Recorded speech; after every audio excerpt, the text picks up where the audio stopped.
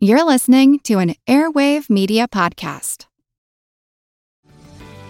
This episode is brought to you by Paramount Plus. An unlikely friendship begins in the Paramount Plus original movie Little Wing, starring Brooklyn Prince with Kelly Riley and Brian Cox. Reeling from her parents' divorce, Caitlin steals a valuable bird to save her home, but instead forms a bond with the owner, leading to a new outlook on life. Little Wing, now streaming exclusively on Paramount Plus. Head to ParamountPlus.com to try it free. Rated PG-13.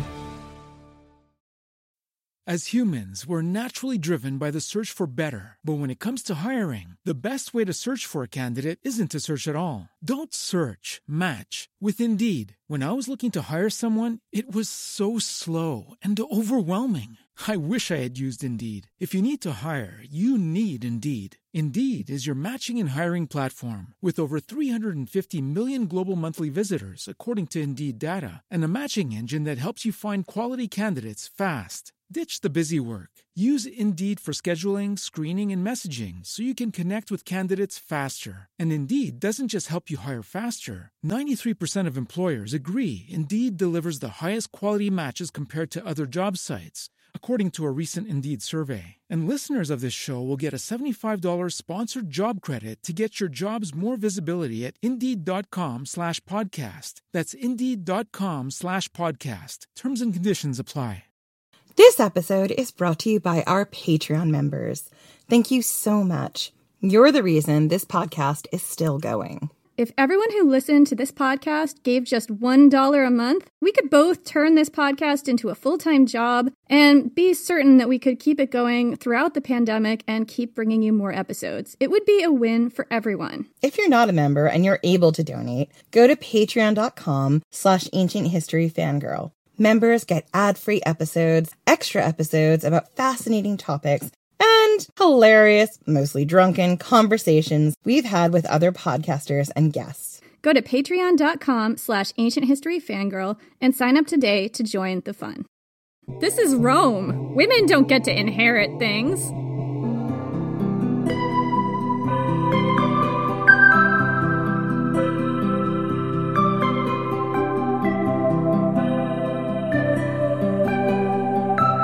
Your husband is a good man, and while there might be more white in his mustache than black, he is still your tribe's bravest warrior. He is 10 years your senior, but he values your words. Your husband cares for you. He is a kind man, the kind of man you can build a life with. So it sticks in your throat that you cannot agree with him on this thing, this big thing that he is asking of you, of all the Iceni, his people. You sat with him as the Romans offered their terms for peace. Throw down all your swords, they said, and they will let your tribe alone. They will allow you to live under your own customs, and they will raise your husband to kingship. The Romans spoke as if your husband ruled at their pleasure, as if he gained all his authority from them, and not from the will of the Iceni. They are commanding your people to disarm, to throw away their weapons, their ancestral swords and spears and shields. You know why. Neighboring tribes have been fractious. Rebellions have broken out like rashes all over the land. Wales is still on fire. The Romans do not trust even their staunchest allies now. Not even your tribe, who allied itself with them at the beginning. The other tribes hated your people for the choice they made, but the Romans were too strong. It seemed the only way at the time. But now you are questioning everything. You sat quietly by your husband's side, clenching and unclenching your fists as the Romans made their demands. And your husband listened politely, inclined his head, and didn't take out his sword and smash in the lying skulls of the invaders. When the Romans are gone, he asks for the room to be cleared, so you two may speak in private. You start in immediately. Has he forgotten the siege at Stonia camp? You demand. The men, women, and children who were butchered by the Romans. You will never forget the sight of that small boy's head cleaved in by a Roman sword. You watch as his face falls in upon itself, like a cliff sliding into the heaving sea. When he looks at you with his dark, kind eyes, all you feel is his weakness. And you do not know how you can bear to stand by his side, raise his children, and rule with him for another moment. Wife, he says, we must do this thing. and I know that you would counsel me against it, but there is no other way. I will not see our people in chains. I will not watch as these terrible men lay their hands upon my wife and children and haul them away before me as I stand helpless. I see no other way. I will not watch as our people are destroyed. What are warriors without swords, you demand? What are we without the ability to defend ourselves? We are their captives. We are their subjects, he answers, and we get to rule ourselves. We get to keep our lands. He reaches out to uncurl your clenched hands. What good are lands when we don't have the means to protect them, you ask? What happens when these Romans change their mind and want our land or our people for themselves? Your husband takes your hands in his. My wife, they have asked us to throw away our swords, and we shall. But we are metal workers and warriors. When the Romans turn their eyes west or south or north, when they believe they have subdued us, we will forge new weapons. Stronger weapons, because the god Camulus will not let this slight to us go unanswered. He is slow to anger, but he sees all. You smile, your spirits lifting. Perhaps he has not been so quick to sell your people's dignity after all. The king keeps his sword, you say. Tell the Romans that it is a matter of ceremony. The pompous Romans will understand that. Then we will give them their show of disarming, but we will tell our people that the swords they are giving up aren't for the Romans. They are a sacrifice for Camulus, for Andraste, for Epona, who have seen these injustices and will guide our hands to victory when the time comes. Yes, your husband says. His hands hold yours, warm and strong, and now you are as one when the time comes. I'm Jen McMenemy. And I'm Jenny Williamson, and this is Ancient History Fangirl. Jenny, we're here! We're finally here! I cannot believe we've actually made it to this episode. We've been talking about it for years. 3 years. Yes! It was like one of the earliest episodes we wanted to do. I have literally been waiting to tell this story since we launched the podcast. And as I'm sure everyone listening has figured out by now, I really love a good revolution. I love digging into the story of people who either peaceably worked for change or took up arms to overthrow their oppressors. Ancient history is rife with these stories of revolution, and the story of Boudicca's revolt is just about as epic as you can get. There's Romans behaving badly, because it's Romans. They're almost always behaving badly. We're going to talk about sexual assault and rape in this episode, so this is your warning towards the end of the episode. There's also murder and flames.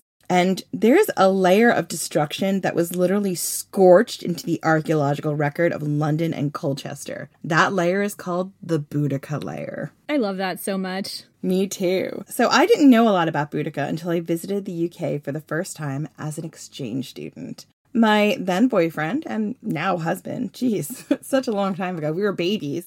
He was the first one to introduce me to this story of Boudica. And I think he saw some strange kinship between broke student Jen, with her wild, curly, untamed ginger hair, my gross paint-splattered jeans, my purple Doc Martens, and my army surplus bag that was literally covered in a million patches, and an ancient Iron Age warrior queen.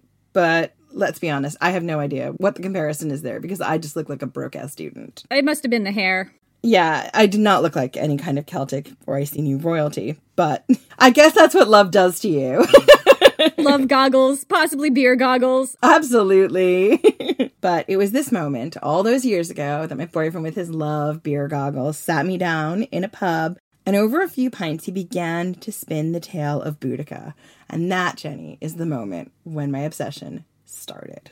Who was this Iron Age warrior queen who stood up to the Romans, whose name was so revered and feared that stories of her were still spun almost 2,000 years later? We had to know more. We were hooked. I mean, mainly Jen was hooked, but I was hooked too. I love this story. This is one of those stories that we fought to tell. Jenny and I, at the beginning of every season, sit down and carve out the season. And there are always stories that both of us kind of want to tell. And because we're friends and because you got to divide the work evenly, you know, we can't always tell the stories we want to. But this was the Boudica burn layer hill I was gonna die on. I mean, I wanted to tell the story of Anglesey and the Druid's Last Stand, and Jen really wanted to do Boudica, and I think the cool thing about it is that these two stories actually happen around the same time. So we kind of made Boudica the capstone because we've been laying the burn layer, I suppose you could say, for the entire season, and now we finally, we've talked about Anglesey, we've talked about the Druid's Last Stand, we've talked about how the Romans conquered England, what the situation was like. There's a lot about the history that we've just laid down, as a foundation for this. We've talked about Celtic women in mythology, we've talked about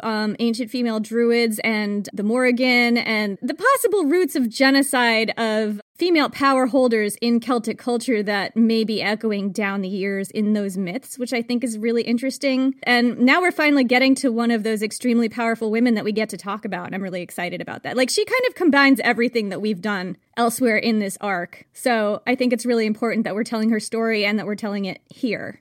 I think without knowing what was going on in Anglesey and how dire everything is at this particular moment in the, occupation of Rome and Britain, you don't understand exactly what this revolution meant in the same way. So when we discussed spending a season in Rome and Britain, we knew exactly what story Jen wanted to cover. As we said, Boudica, the legendary queen of the Iceni. But the story of Boudica and her people is the story of a world on a precipice of great change. Because Boudica's is the story of one of the biggest revolts and possibly the final revolt in southern England against Roman rule. But let's start with the most intriguing question of all. Who was Boudica? Well, this is not an easy question to answer because we don't actually know a lot about Boudica. Even her name is open to debate, and all the archaeological evidence that we find about Boudica just leaves us with more questions. More things we desperately want to know about the warrior queen who almost convinced Nero to abandon the Roman provinces in Britain, according to the ancient Roman sources. So, let's start with what we do know. It's very likely that there was a real Boudica, but like Spartacus or Vercingetorix or Caratacus or Alaric of the Visigoths, Boudica probably wasn't her real name. Boudica essentially comes from a Celtic word for victory. Her name means victory or Victoria or Victoriana in Latin. And while it's possible this was her actual name, it's more likely this was an honorific given to Boudica by her people and then passed along to the Romans who chronicled her story. Boudica was probably born around 30 AD, although we don't know this for sure. All we know for sure is that she died in 61 AD at the Battle of Watling Street, and that would have made her 31 when she died, if we're going with that birth date. She would have likely been a teenager when Claudius's Roman military campaign began in 43 AD, and a young teenager. She would have been like 13. She would have seen the foreigners come to her land after hearing the stories of Julius Caesar's ill-fated campaign about 100 years before. She would have looked at these foreigners and their weapons of war, and maybe she would have felt a sense of unease. What if this time the Romans decided to stay rather than, as Julius Caesar did, packing up and leaving? What if this time they couldn't be bought off with a tribute? What would that mean for her people? In her late teens, Boudica may have seen what happened to the tribes who rebelled against Rome. She would have watched as Caratacus united the tribes when the Romans attacked his ancestral seat in Camulodunum, which is near modern-day Colchester, and waged a war that ravaged across southeastern England, a war that Caratacus' followers wound up losing, their lands taken, their families sold into slavery. The people who rose up against Rome wound up the worst for wear, and that is an understatement. Boudica's tribe, the Iceni, didn't fight with Caratacus. Instead, they were one of 11 who allied with Rome and paid tribute to Claudius's generals. That was a thing that they did 100 years ago, too, when Julius Caesar came to Britain. Yeah, they were one of the original 6. Yeah, and that time, Julius Caesar took their tribute and was like, yep, I rule now, and then he left, and no one ever saw him again. So I could imagine that they were thinking maybe we can just pay them off again. Like, it's not a bad strategy. Like, we'll just say we don't have to start a war, we'll just give them some money and hostages, and they'll go away and never come back. Sucks for the hostages, but just give them people we don't like. We're only 3 pages in, and it's gone real dark. Right. I'm sorry, whose podcast do you think this is? Are you new here? So, a teenager at the time, when Caratacus rebelled, Boudica couldn't have known that the peace they bought with their allegiance to Rome would be as fragile as a dragonfly's wing. But this peace was preferable to the violence that the tribes who sided with Caratacus faced. It was a peace that let the Iceni live a life, keep their customs, and trade with the Romans. And, for the most part, continue on the way they always had. We don't know much about Boudica's early life. It's possible she had druidic training or was a priestess of Andraste, the Iceni goddess of victory. All of this is based on tales we have from Tacitus, writing about 15 to 30 years in the future, or Cassius Dio. He's a source who loves to explode the salacious details, and he was writing about 100 years in the future. And we're going to tell you these details in the next episode, so don't be like, where are these details? They're coming. Things that made the ancient Romans think that maybe Boudica had druidic training, is what you're saying. Yeah, or why she might have been a priestess to Andraste. We will actually see that in the next episode because that's where we're going to pull those quotes from or those examples from. But you have to remember these are both Roman sources and they both had axes to grind, both against a female ruler and against the ruling class of Rome. But, as always, they're what we have to go by. Neither Tacitus nor Dio mentions the words druidic training or priestess. Instead, they imply Boudica's knowledge by her actions. Actions which could have been misinterpreted by the Roman chroniclers or deliberately manipulated to make Boudica seem like something she wasn't, to horrify a Roman audience who would have picked up what they were putting down. Druids were scary. Druids were especially scary during this time period. Druids were these strange people who practiced human sacrifices, according to the ancient Romans, and who had spent the last few years making a lot of trouble on the British front and on the Gallic front before then. All of this would have been known to the average Roman. They would have been hearing these scary tales about Druids for over 100 years. It's in the commentaries. Julius Caesar was writing lurid paragraphs about the Wicker Man and Druidic sacrifice in the commentaries that he was sending back from Gaul to be read in public squares all over Rome. So people had this image of the Druids as very scary people. These Roman chroniclers knew that giving Boudica even the slightest hint of otherworldly power, it was basically othering her. It would present her as, to a Roman reader, as not the average woman who sat at your side and bore your children and ran your household. It presented her as an aberration, a wolf in a woman's dress. And this distinction is important because to imply that Boudica, a mere woman, could lead an uprising that would nearly cost the Romans the British province would be to accept that women were truly men's equal and maybe even people who could, if the situation was right, snap and spark a revolution that would end in fire and blood. Dudes didn't want to hear that women had this capability because it's like, well, I have a woman in my house. What's she gonna do to me? Exactly. They didn't want to think that, oh my goodness, all women could be pushed to the point where they could be revolutionaries. They could just overthrow the yoke of this oppression that's been on them. No. She has to be something else. She can't be a woman. It just can't be that. Those dudes probably were doing things that their wives would want to burn their house down over and like lay down a Boudica burn layer. There's a lot of fragile dick energy here. And yes, we salute queens. They have coined that term. I think we owe them some money now. We just owe them a pint the next time we see them. We'll buy them a drink next time we're in the same town. I would love to do that. So let's continue in the othering of Boudica. We were busy othering Boudica. Let's continue. Yeah, let's continue. It's fine. What did Boudica look like? Even this is open to debate. According to Cassius Dio, quote, in stature, she was very tall. In appearance, most terrifying. In the glance of her eye, most fierce. And her voice was harsh. A great mass of the tawniest hair fell to her hips. Around her neck was a large golden necklace, and she wore a tunic of diverse colors, over which a thick mantle was fastened with a brooch. This was her invariable attire. So let's break this down. Cassius Dio tells us that Boudica was a giant of a woman. Just massive. So massive, so tall. She was Brienne of Tarth, okay? Oh yeah, absolutely. She was terrifying with her waist-length, flaming red hair, and she wore a tunic of diverse colors. She would have been wearing a tribal tunic, most likely of like a plaid or like a tartan pattern, because we know that that is something that we see in ancient Gallic and Celtic cultures. The Gauls are described as wearing what we would recognize as plaid in Roman times, which is really interesting. So that's kind of what I pick up of that. That's what I'm picking up as well.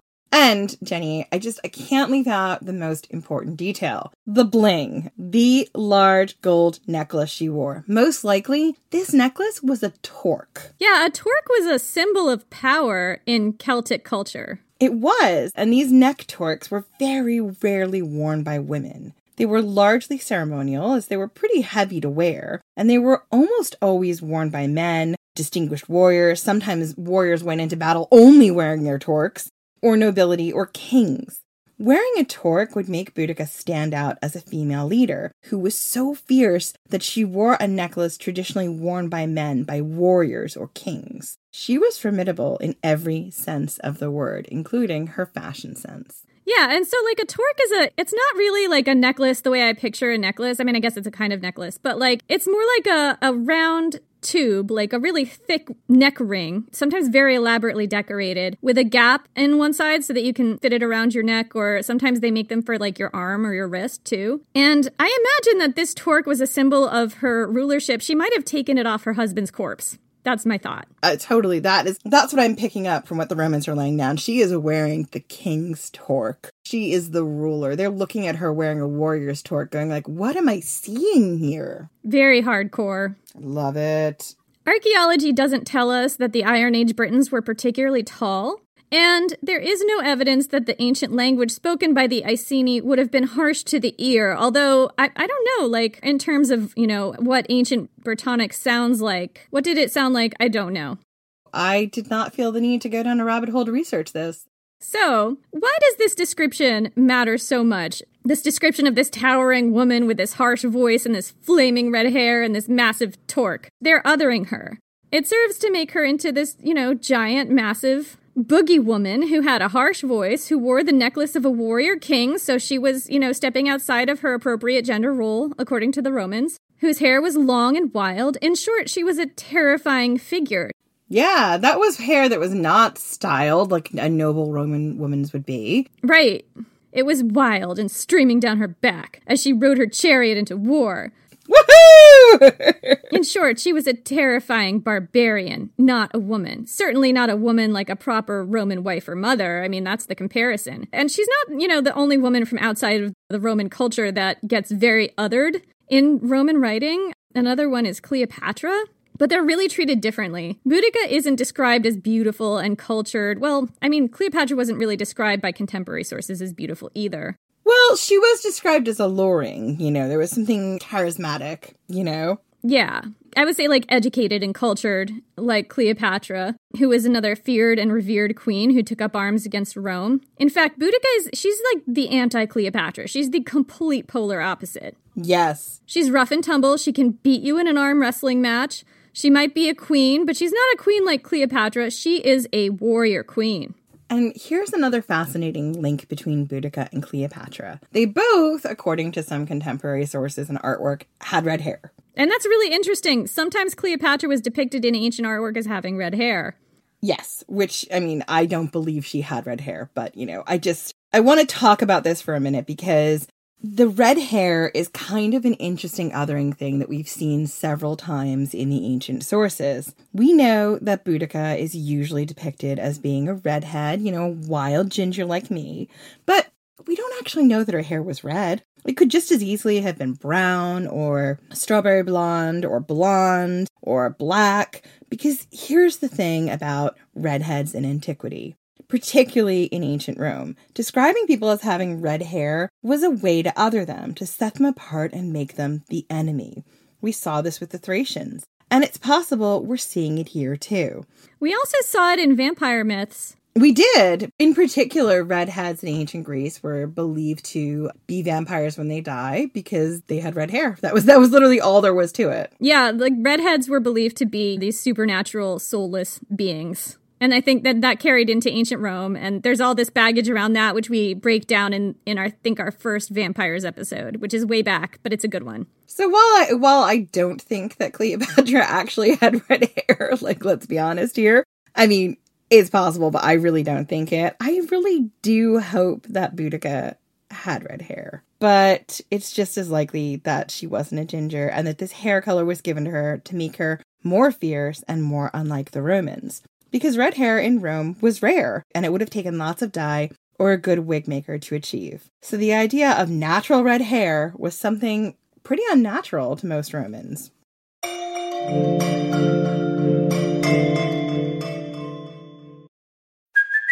Hey, it's Kaylee Cuoco for Priceline. Ready to go to your happy place for a happy price? Well, why didn't you say so? Just download the Priceline app right now and save up to 60% on hotels. So whether it's Cousin Kevin's Kazoo Concert in Kansas City, go Kevin, or Becky's Bachelorette Bash in Bermuda, you never have to miss a trip ever again. So download the Priceline app today. Your savings are waiting. Go to your happy place for a happy price.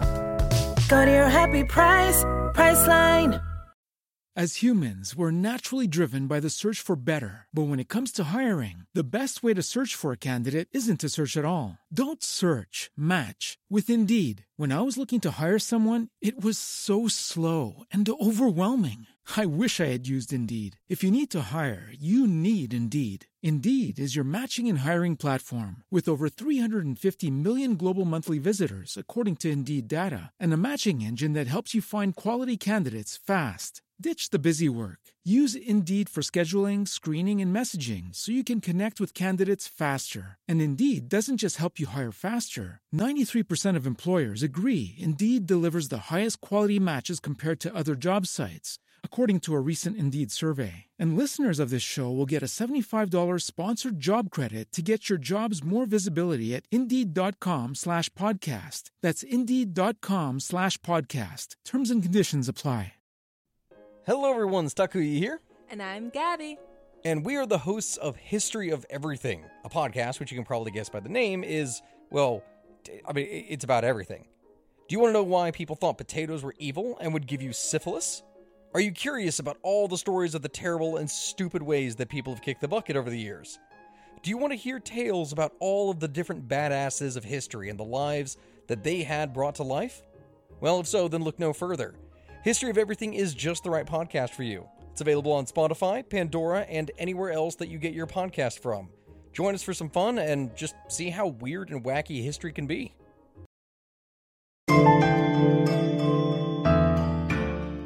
So, to recap, Boudica was possibly an unusually tall, possibly redheaded teenager when Claudius first came to England. She was from a high-born family, that's pretty well known, and she no doubt heard all the news about the southern tribes rebelling under Caratacus, their devastating loss, and Caratacus having to flee to Wales to continue the fight. Her own tribe, meanwhile, the Iceni, made peace and paid tribute to the Romans. So, who were the Iceni? The Iceni lived in the east of England, where modern-day Norfolk is located. They lived in an area that was mostly lowlands, and their primary exports were their exquisite metalwork and horses. They must have been very secure in their tribal lands because archaeology tells us that they didn't have many hill forts. I mean, possibly because they lacked hills, because it's kind of hard to have a hill fort without a hill to put it on.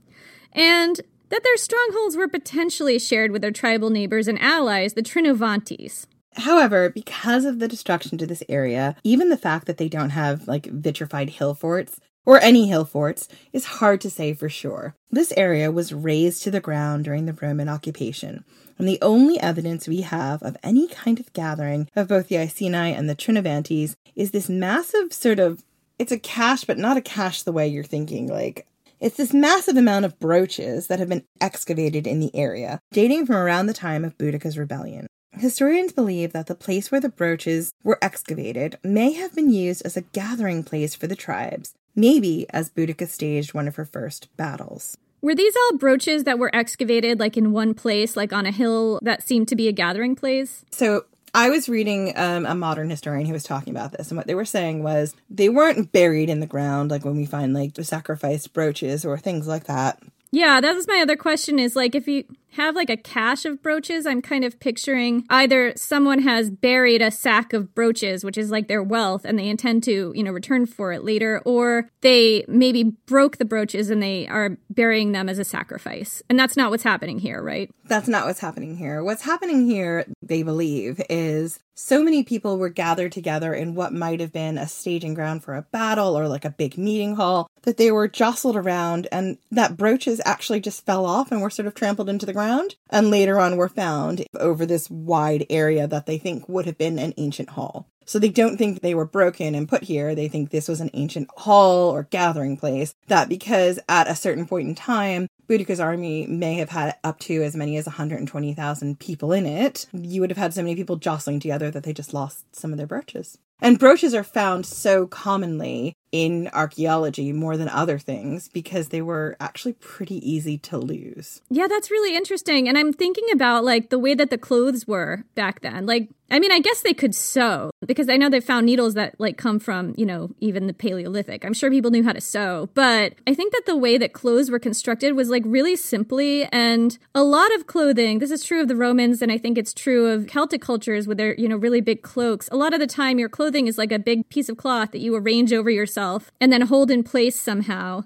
In the Celtic cultures, this would have been a big drapey cloak that was held in place with a brooch, or maybe it would have been a tunic that would have been held up at the shoulders with a brooch, like a big ornate pin. So it was, you know, a way to hold your clothes together back before there were buttons and zippers and things like that. That's why they find so many brooches and earrings. Think about earrings. They fall off a lot too. I can attest to that. But yeah, so that's what they think happened here. People who wear brooches today, and sometimes it's like more decorative, like it's just kind of pinned to your shirt as an accent, as opposed to as, you know, a tool to hold your clothes together. Yeah, I mean, the way modern fashion tends to incorporate brooches is on your cardigan or on your coat or stuff like that. But at this point in time, the function of a brooch would be to hold your clothes or your cloak or your whatever, to hold it to you so you didn't wind up naked. You're right. So there's a lot of people in this army who are all of a sudden winding up naked because their brooches fell off in this meeting. And this is why they fought naked with only their torque. I figure it's solved an ancient mystery. Exactly, we've solved it. That's what they think. And you would imagine if brooches were this important, then they probably would have had other means to hold the clothing together. I imagine needles and stuff like that. Anyway, let's get back to our story now that we've broken down the brooches. The Iceni sided with the Romans quickly after Claudius's invasion began, and they did well out of their partnership. It's hard to know why they sided with the Romans so quickly, whether the Romans made them an offer, a bribe, promises of many ornate busts of Julius Caesar. How many busts? Exactly 6? Exactly 6. Whatever was promised, it was an offer they couldn't refuse. Or maybe the Iceni had seen enough of Roman might to understand that fighting them would be a losing battle. We don't know what persuaded the Iceni to become a client kingdom of the Romans. I suspect a fairly hefty gift or bribe from Claudius would have done the trick, but we do know that for many years they paid their tributes, traded with Romans, and ruled their lands with a Roman-approved tribal leader. I mean, I suspect that they thought that if they just kind of gave lip service to the Romans, they'd go away, which is what happened 100 years ago. But who knows? We don't have that documented. So the Iceni were also horse lords. They were expert horse breeders and horse tamers. They would have worshipped the horse goddess Epona. Her name literally means horse.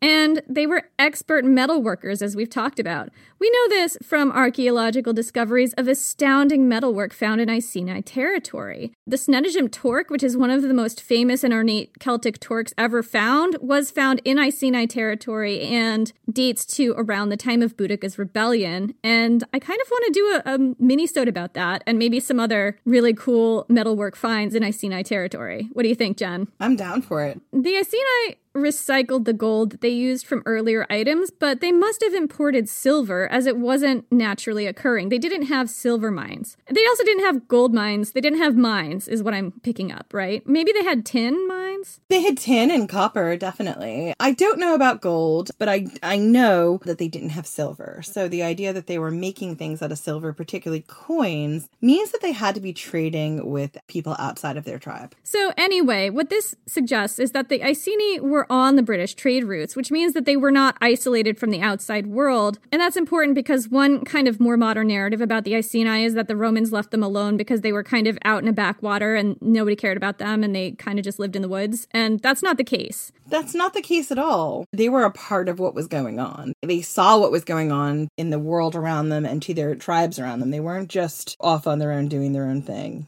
So the Iceni made their own coins. This is from pre-Roman times, right? Or did they start making coins after the Romans came? I believe there are some from pre-Roman times, but what we see is during Roman times, we actually see writing on the coins, which we can sort of identify as probably being Latin. What we see at this particular point in time is that the Iceni were minting coins during the time of Boudicca's revolt and just before that we can actually read. And we can read them as having characters like that say ICEN, meaning Iceni. So this was probably in Latin, I would imagine. so that the Romans they were trading with could also read who they were, and that might have been a more common tongue. They didn't write things down. I mean, that's the whole thing about being Celtic and Druidism, so I think it would have been Latin letters. You know, this was a Romanization thing. Exactly. I'll put in the show notes the different examples of the coins that we've found, but there is very famously one that says ICEN. There's no I, and it's got a horse on it. Sometimes on the back it even said who made the coin.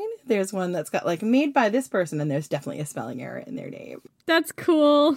It is really, really cool and fascinating, but it does show that these coins that were being minted now really had a Roman influence. They were trading these coins that had their tribal signifiers, that had their tribal culture on them with the Romans, and they were including things like their tribal name on it so that the Romans or whoever else this coin was passed on to could see that the Iceni were a tribe and they were people who traded with the Romans. I mean, what's cool about the coins with writing on them is that this is some of the first writing ever found in Britain. And it's not Roman writing, it's Celtic writing using Roman script.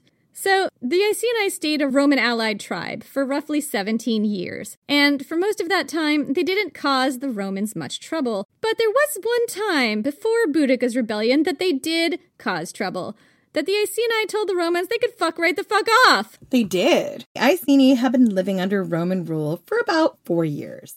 It had been an uneasy time, but mostly a peaceful one for the Iceni. I mean, we talked about this when we rehearsed it. Essentially, it was kind of like a quarantine where you can see all the awful things going on in the world outside of you. And you're kind of like, if I stay in my bubble and I stay in my lane, things should be okay, right? Don't look to the right, don't look to the left, just look ahead and keep walking and don't make any trouble and we'll be fine. We'll be just fine. Yeah.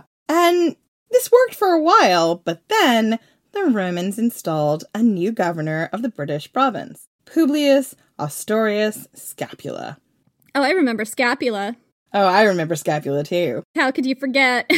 You can't. Scapula was the second governor of the British province, and he was not taking any shit from anyone. He was a hard ass. He'd seen enough uprisings. He knew how fragile the Roman hold was on his province, and he decided that all the allied Celtic tribes in the province needed to throw down their weapons and submit to Roman rule. Even though they already had submitted to Roman rule because they were allies, he wanted them to go just this one step farther. The Iceni were not okay with this. They were happy to work with Rome. I mean, I don't know if they were happy, but they were willing to. They gave them tributes and traded with them, but they were proud Celtic warriors. They were metal workers. They were not about to throw down their swords and just obey these outsiders. So the Iceni rose up and rebelled against Scapula. The battle went down at a hill fort, most likely Stonia Camp near Cambridge. Whose hill fort was this? We don't know because we've just spent some time saying that the Iceni didn't really have hills or hill forts. Right, so this might have been like a Trinovantes fort, like an allied neighbor's fort. That's what I think. They don't mention the other sort of allied people fighting with them, but I can assume, and I think you can assume, that if this was happening to the Iceni, it was happening to everyone else, and they were all pissed off about it at the same time. They just called up the Trinovantes, and they're like, hey, can we have the keys to your hill fort for like a weekend? They were like, fuck yeah, and we'll tell you why in a little bit. So, yeah, maybe one of the neighboring tribes let them borrow their hill fort for the weekend, because they also didn't agree with a no weapons ban. The ancient sources don't tell us which one if this is the case. Anyway, after a hard-fought battle, Scapula stormed the fort and managed to put down the revolt. The archaeological evidence of what happened is really gruesome. Jenny, do you remember that? I can't remember exactly what happened. Well, this is just the Wikipedia page about Stonia Camp, which was a hill fort, I guess adjacent to Iceni territory. I forget exactly where it was, but they found skeletons in the hill fort with sword marks on them dating from around this time, including the skull of a child that had been cleaved in two with like a bladed weapon, like an axe or a sword, I think.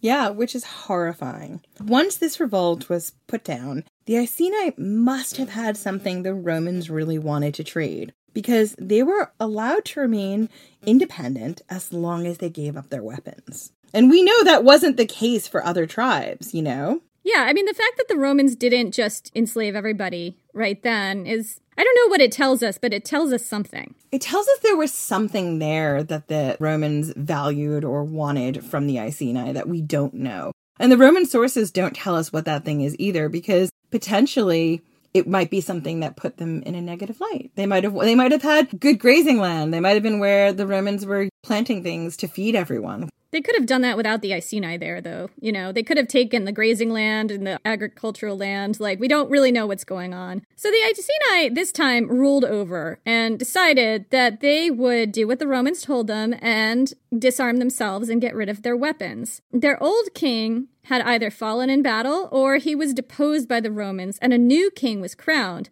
A new Roman-approved, Roman-allied king who was gonna play ball. And that was... how do I say this? Prasutagus. Prasutagus. Prastegosaurus. Oh boy. Prastegosaurus was... he was a dinosaur, kind of an old-fashioned guy. He was pro-Roman. The thing about Prastegosaurus is he was okay with throwing away his sword because he still had that very spiky tail. He did. He had a really spiky tail. He had those, like, spiked ridges all along his back. He was a Prostegosaurus. It's fine. Were those ridges just for defense, or, you know, did they have, like, blood vessels? Were they kind of an erogenous zone? We don't know. We don't know, and we are not going to be writing weird dinosaur Iron Age king erotica on this podcast, Jenny Williamson. I bet Boudica knew. Oh, we know Boudica knew. But she's not telling us, so we're just going to speculate filthily. I mean, I don't think I can stop you, so... Prastegosaurus and his wife, Boudica, ruled together over the Iceni for 13 years, and those were prosperous years for their tribe. Everything was fine. It was fine. Just don't step out of line and it's fine. Until it wasn't. Prastegosaurus fell ill and died in 60 AD. We don't know much more about his death, except that the ancient sources seem to say that it was natural. He was a pragmatic king, and he wanted his kingdom to be secure once he passed away. He and Boudica hadn't had any sons, but they did have daughters. I mean, he was, you know, Prastegosaurus was a pragmatic king. He was salt of the earth. Yeah, I mean, as salt of the earth as a noble dinosaur can be, but sure. That's right. He was a noble dinosaur king, salt of the earth, gives you the shirt off his back. Great, giant, golden torque that he goes naked into battle with. I mean, look, he doesn't need a lot of clothing in battle anyway, because he has natural occurring armor. Oh, Prasutagus, I'm so sorry this is happening to your memory. I bet he'd love it. Probably. What I'm trying to say is that Prastegosaurus and Boudica didn't have any sons, but they did have daughters. And this wasn't that major of a concern for Prastegosaurus or his people. He was happy for his kingdom to pass on to his daughters to rule once they came of age. And I think that what we basically know about women in Celtic law, what I know anyway, comes from Brehon law, which I believe is Irish and from about 1,000 years or so in the future. So it's a little bit iffy, but the picture we get is that women did have a lot more status in this culture than women did in ancient Greece and Rome, including, you know, their ability to own and inherit property. And also, dinosaurs aren't sexist. So he had absolutely no problem with his kingdom going to his daughters. I'm really glad to hear that dinosaurs aren't sexist. That really, that warms the cockles of my cold, dead heart. What is a cockle? I'm going to Google it.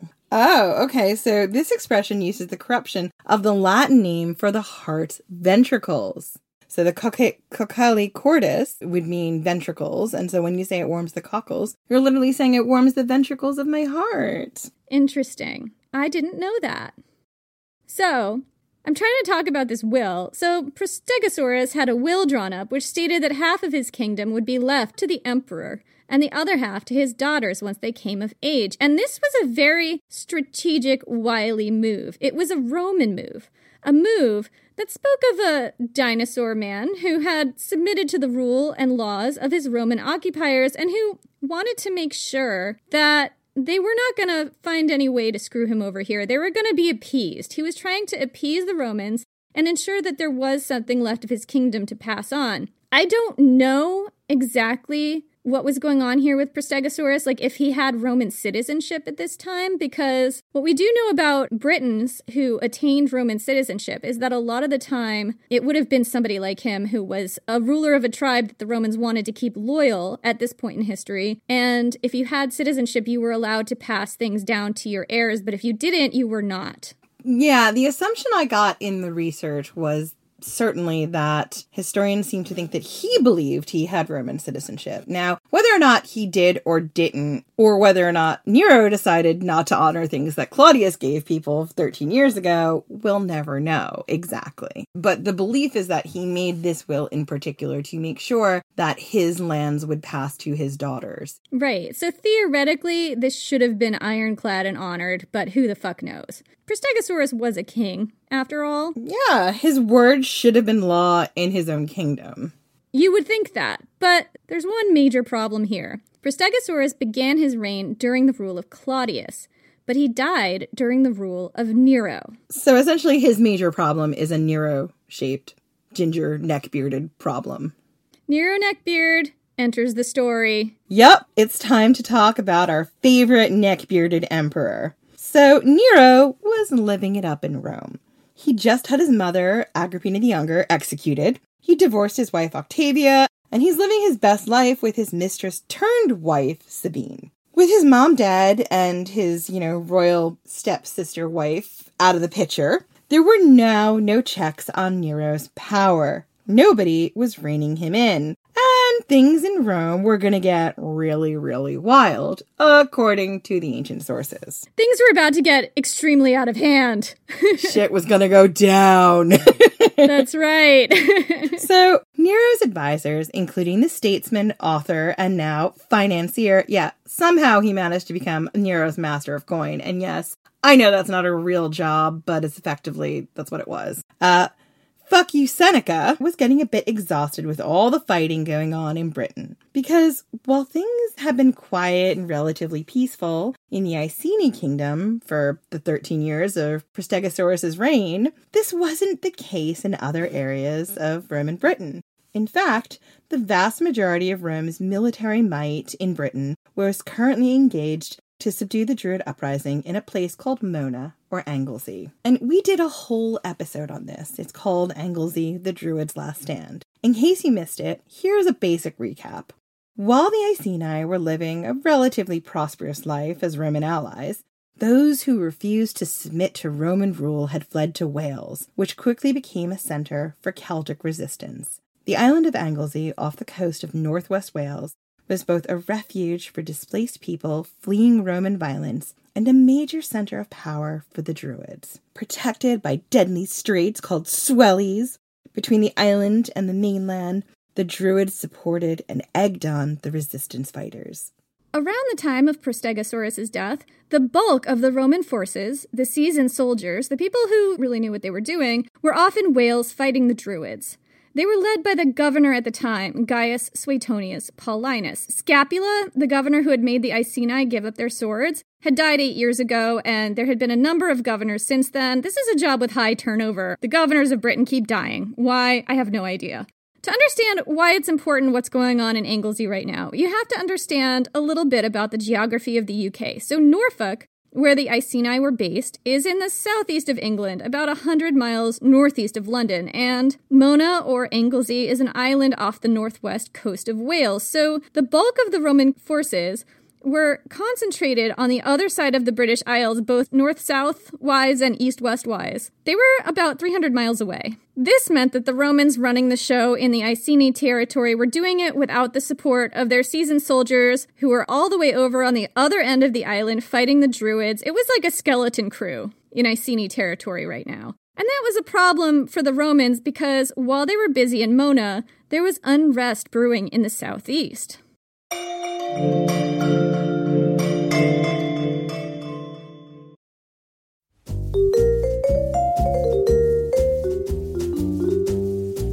Have you ever wondered what really happened to Amelia Earhart or the lost colony of Roanoke? Do you ever find yourself scouring the internet for vicious Victorians and their murders by gaslight? Or perhaps you're just sick and tired of women being constantly misrepresented or plain lied about throughout history? If so, join me, Katie Charlwood, history harlot and reader of books, on Who Did What Now, the history podcast that's not your history class. Part of the Airwave Media Network. Available on Apple Podcasts, Spotify, or wherever you listen to podcasts. Adios, au revoir, auf Wiedersehen, my friends. Bye-bye.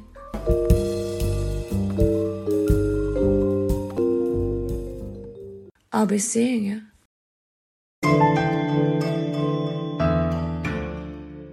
The Trinovantes, the neighboring tribe of the Iceni, were furious with Rome. The Romans had seized Camulodunum, whose name meant the stronghold of Camulus. Camulus was a Celtic god of war and was sacred to the Trinovantes. And Jenny, you found some stuff about Camulus that I thought was fascinating, so I'm going to let you talk about it. Yeah, so Camulus was the Celtic god of war, and the thing about Celtic gods, especially Celtic gods that date from the Roman era, is that we know so little about them, especially gods that come from places that the Romans conquered, like Gaul and Britain. Yeah, because they did a really good job when they came in of sort of erasing the local gods and combining them with their gods. So we see this at Bath. A really good example is that is temple to Minerva Solis, like Minerva and the sun, but really Solis is not related to Minerva at all. They've just tried to put the two of them together so that people are going there and worshiping their god. It was like a tool of colonization. And with Camulus, what happened was he got rolled into the god Mars, and a lot of his unique qualities kind of just got erased by the identity of Mars as the years went on. So we don't know that much about Camulus, but we do know a few things. So one of the things about Camulus that sets him apart from Mars is that he was apparently very slow to anger. He doesn't get mad easily, but when his fuse blows, it blows. There were other things about Camulus that it might be interesting to know. Depictions of him often show him wearing ram's horns on his head, and he had an unbreakable sword made of iron. So Camulus was heavily associated with iron. He was believed to guide people to rich iron ore deposits so that they could make swords that would help them defend themselves from their enemies.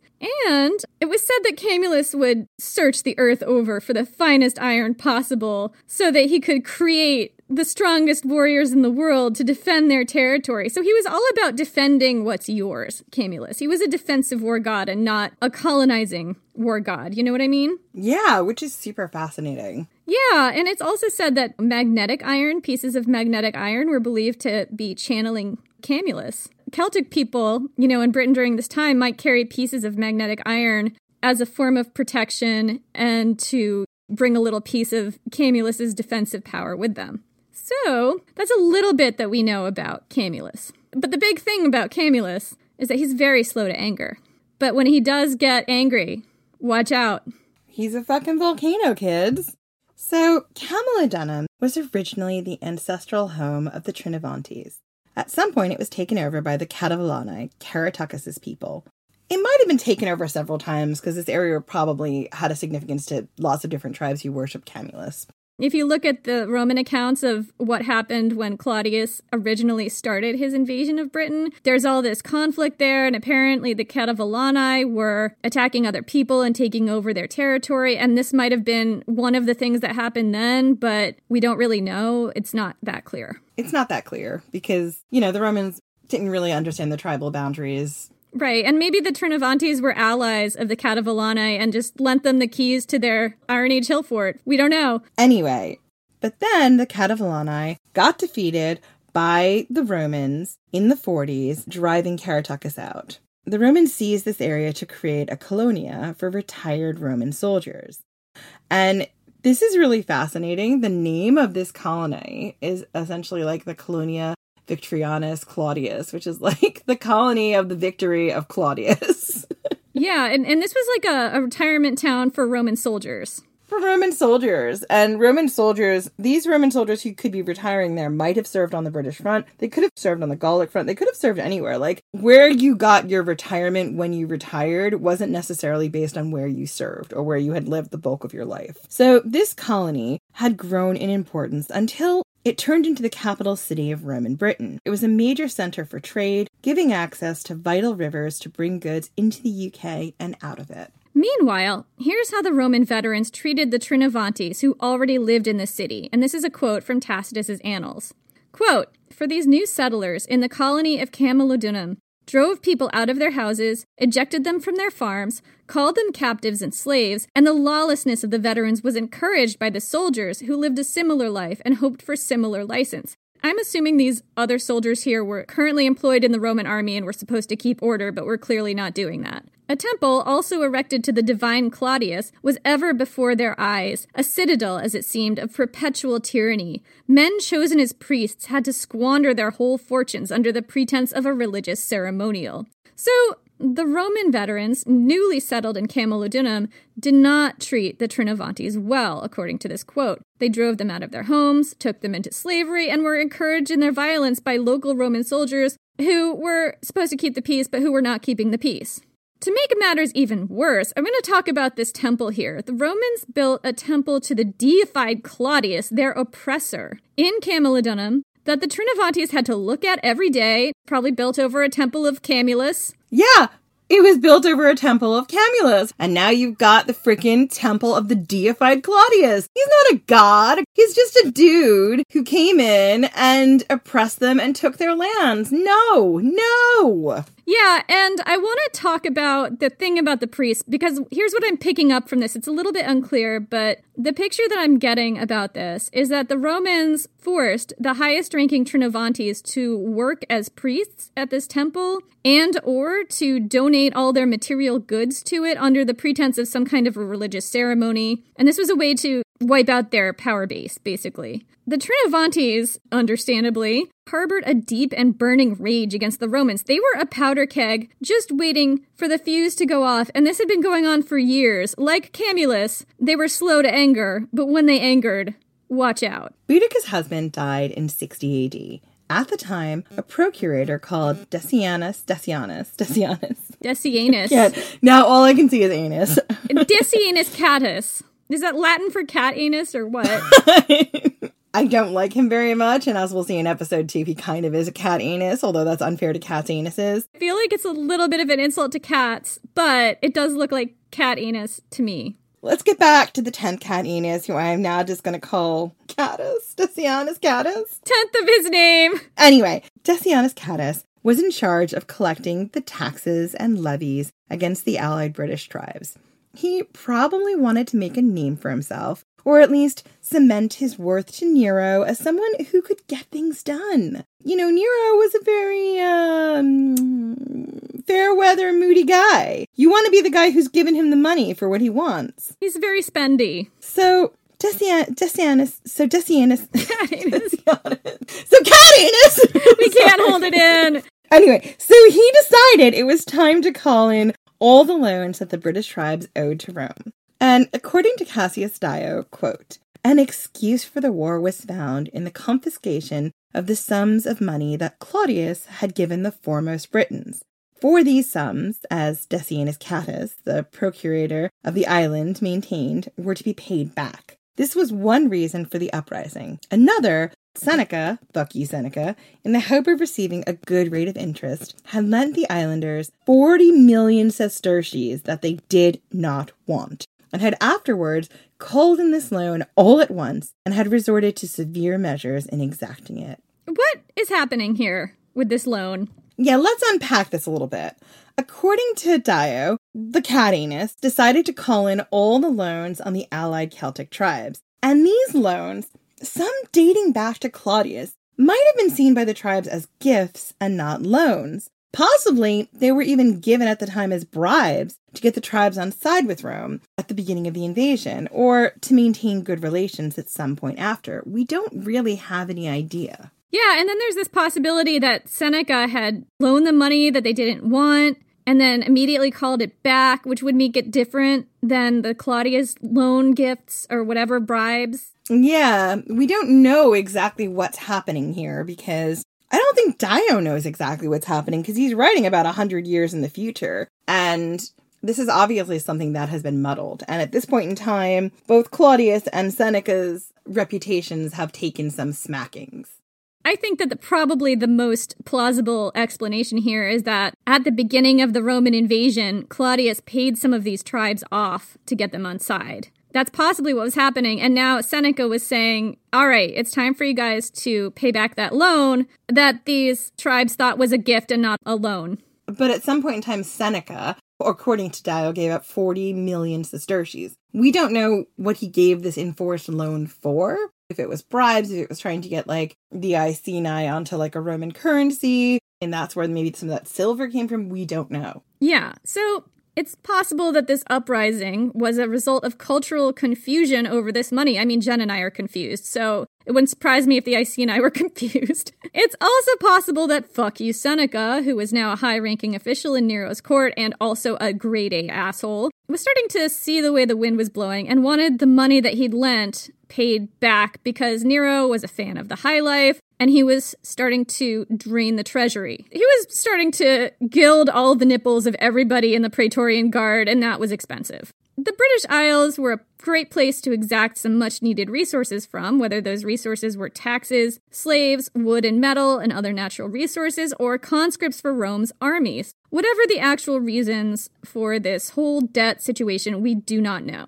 It's possible that the procurator Decianus Cattus, 10th of his name, was the one who went tribe to tribe exacting these quote-unquote loans. It's his rapaciousness that ancient writers blame for sparking the rebellion in the first place. Tacitus, in his treatment of Boudica, is much more matter-of-fact than Dio. He doesn't dwell on salacious details.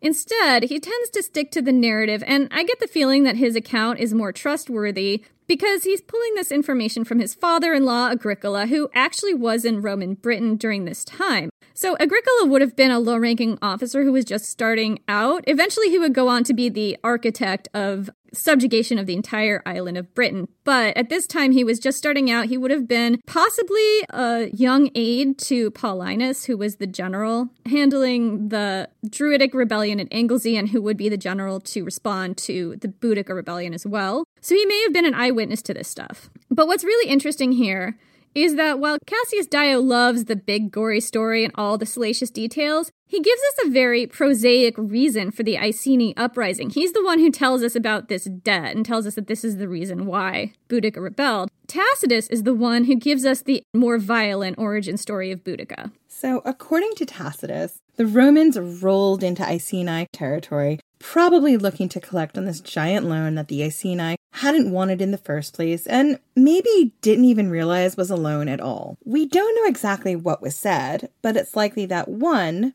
Boudica, whose husband had just died, did not have the money to pay back this loan, and 2, the Romans were not pleased that old Pastosaurus... Pastosaurus? What did we call him? I called him Prostegosaurus. Prostegosaurus. Let's like stick with Pastosaurus now. That's fine. That sounds delicious. They weren't pleased that old Pastosaurus had left half of his tribal lands to his daughters and the other half to Nero. They wanted it all. Yeah, they wanted it all. So Decianus Cattus told Boudica and the Iceni that Pastosaurus might have been their king, but that he ruled at the pleasure of Rome. And he had no right to leave a will. Everything he owned, including his people, his wife, and children, were property and subjects of Rome. Also, this is Rome, so women don't inherit shit. Like, don't start getting wild ideas, ladies. Even if you are a citizen and you have rights to leave things to your descendants, you can't leave things to women. This is Rome. Women don't get to inherit things. Forget it. Absolutely. We are going to talk about what happened to Boudica and her daughters, and we're going to talk about rape. If that is something that you're not comfortable hearing about, we will see you in the next episode. Just know something really bad happened. Okay. From here on out, that's what we're talking about. So, to prove that the Romans were the bosses here, they started to debase and humiliate the nobles. We don't know exactly what that means, but we can guess. They enslaved them, and they stripped Boudica, the queen of the Iceni, and flogged her while her daughters were carried off by soldiers and raped or potentially gang raped. That's awful. It's awful. And we know that daughters were young. We know that they were not of marriage age, and that's why when they were given the land to rule, their mother was to rule at their side as their regent. I would guess they were probably young teenagers at the oldest, because marriageable age in the ancient world was not that old. Yeah, exactly. So we're talking really about children here, which is awful. So according to Tacitus, this is exactly what happened. Quote, King Pastosaurus, celebrated for his long prosperity, had named the emperor his heir, together with his 2 daughters. An act of deference which he thought would place his kingdom and household beyond the risk of injury. The result was contrary, so much so that his kingdom was pillaged by centurions, his household by slaves, as though they had been prizes of war. As a beginning, his wife Boudica was subjected to the lash and his daughters violated. All the chief men of the Icenians were stripped of their family estates, and the relatives of the king were treated as slaves. So what happened to Boudica and her daughters is the literal use of rape as a weapon of war.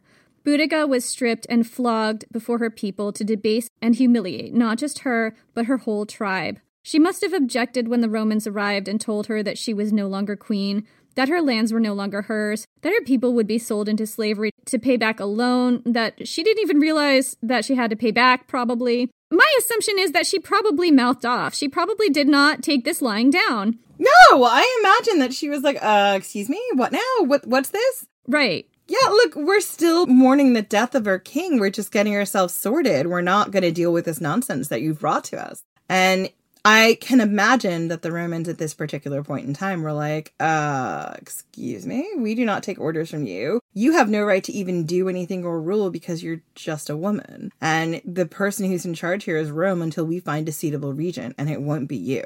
Yeah, and so they decided to educate her on her place in the Roman world that she was now inhabiting. So that education would have involved her being stripped, possibly naked, in front of everybody in her tribe and flogged. And flogging in this context, it does not mean beaten. It means scourging, which we have talked about before. We go into detail about scourging in our episode on the First Servile War, the one about Eunice and the mermaid goddess. And the fact that she was scourged is interesting because scourging was not something you were supposed to live through.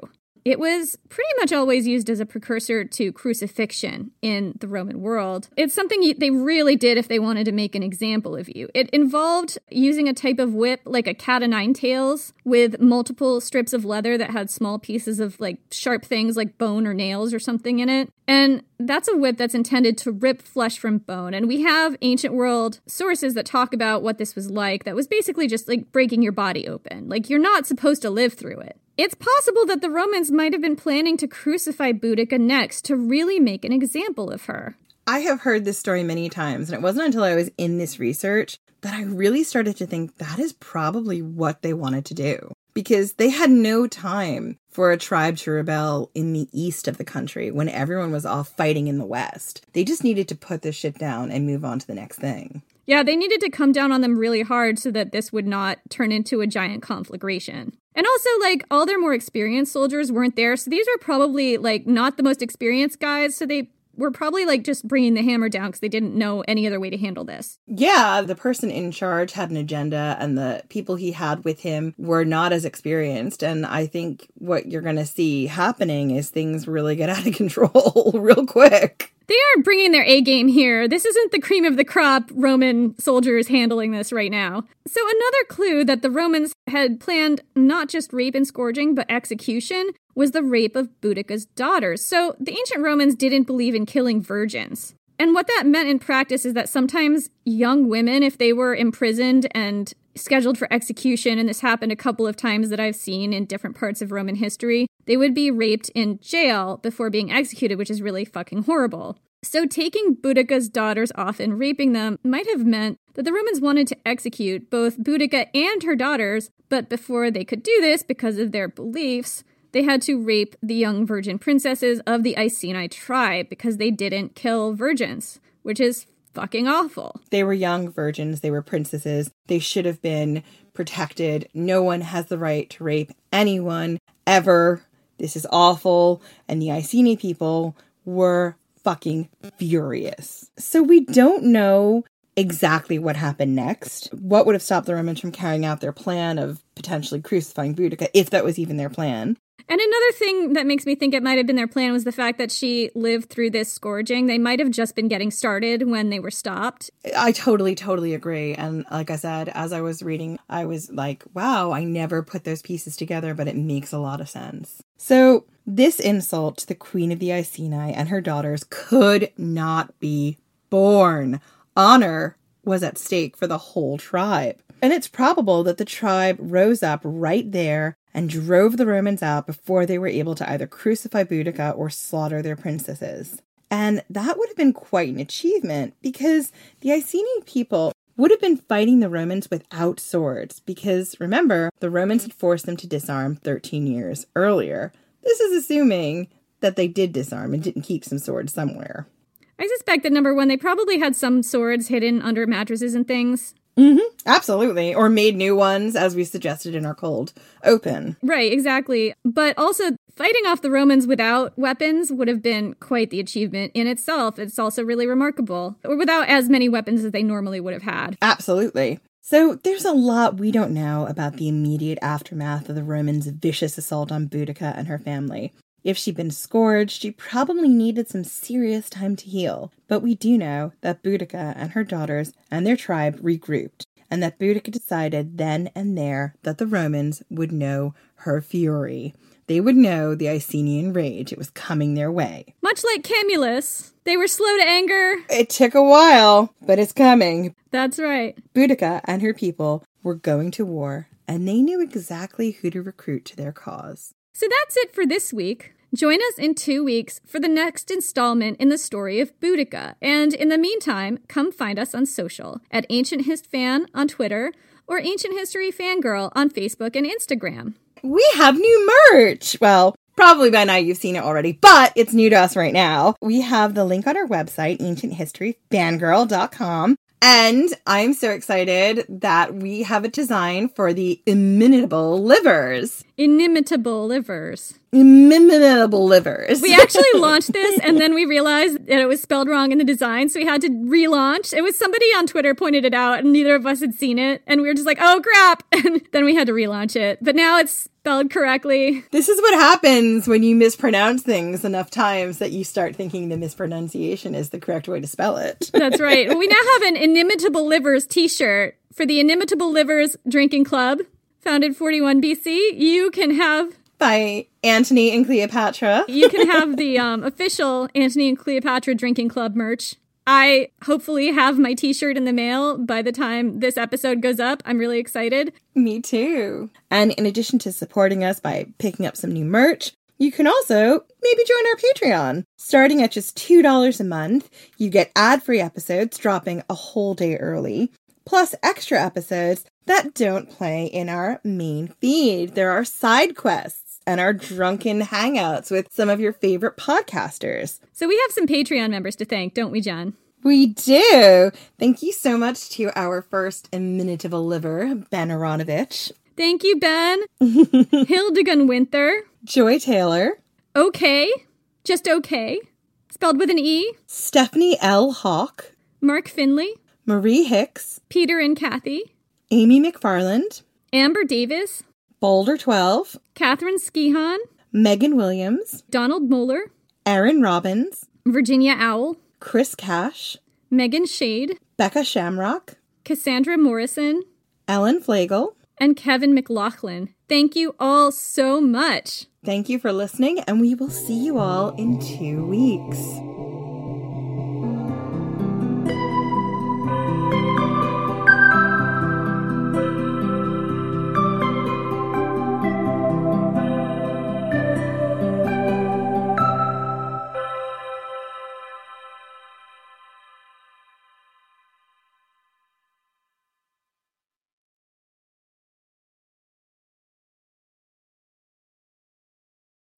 As humans, we're naturally driven by the search for better. But when it comes to hiring, the best way to search for a candidate isn't to search at all. Don't search, match with Indeed. When I was looking to hire someone, it was so slow and overwhelming.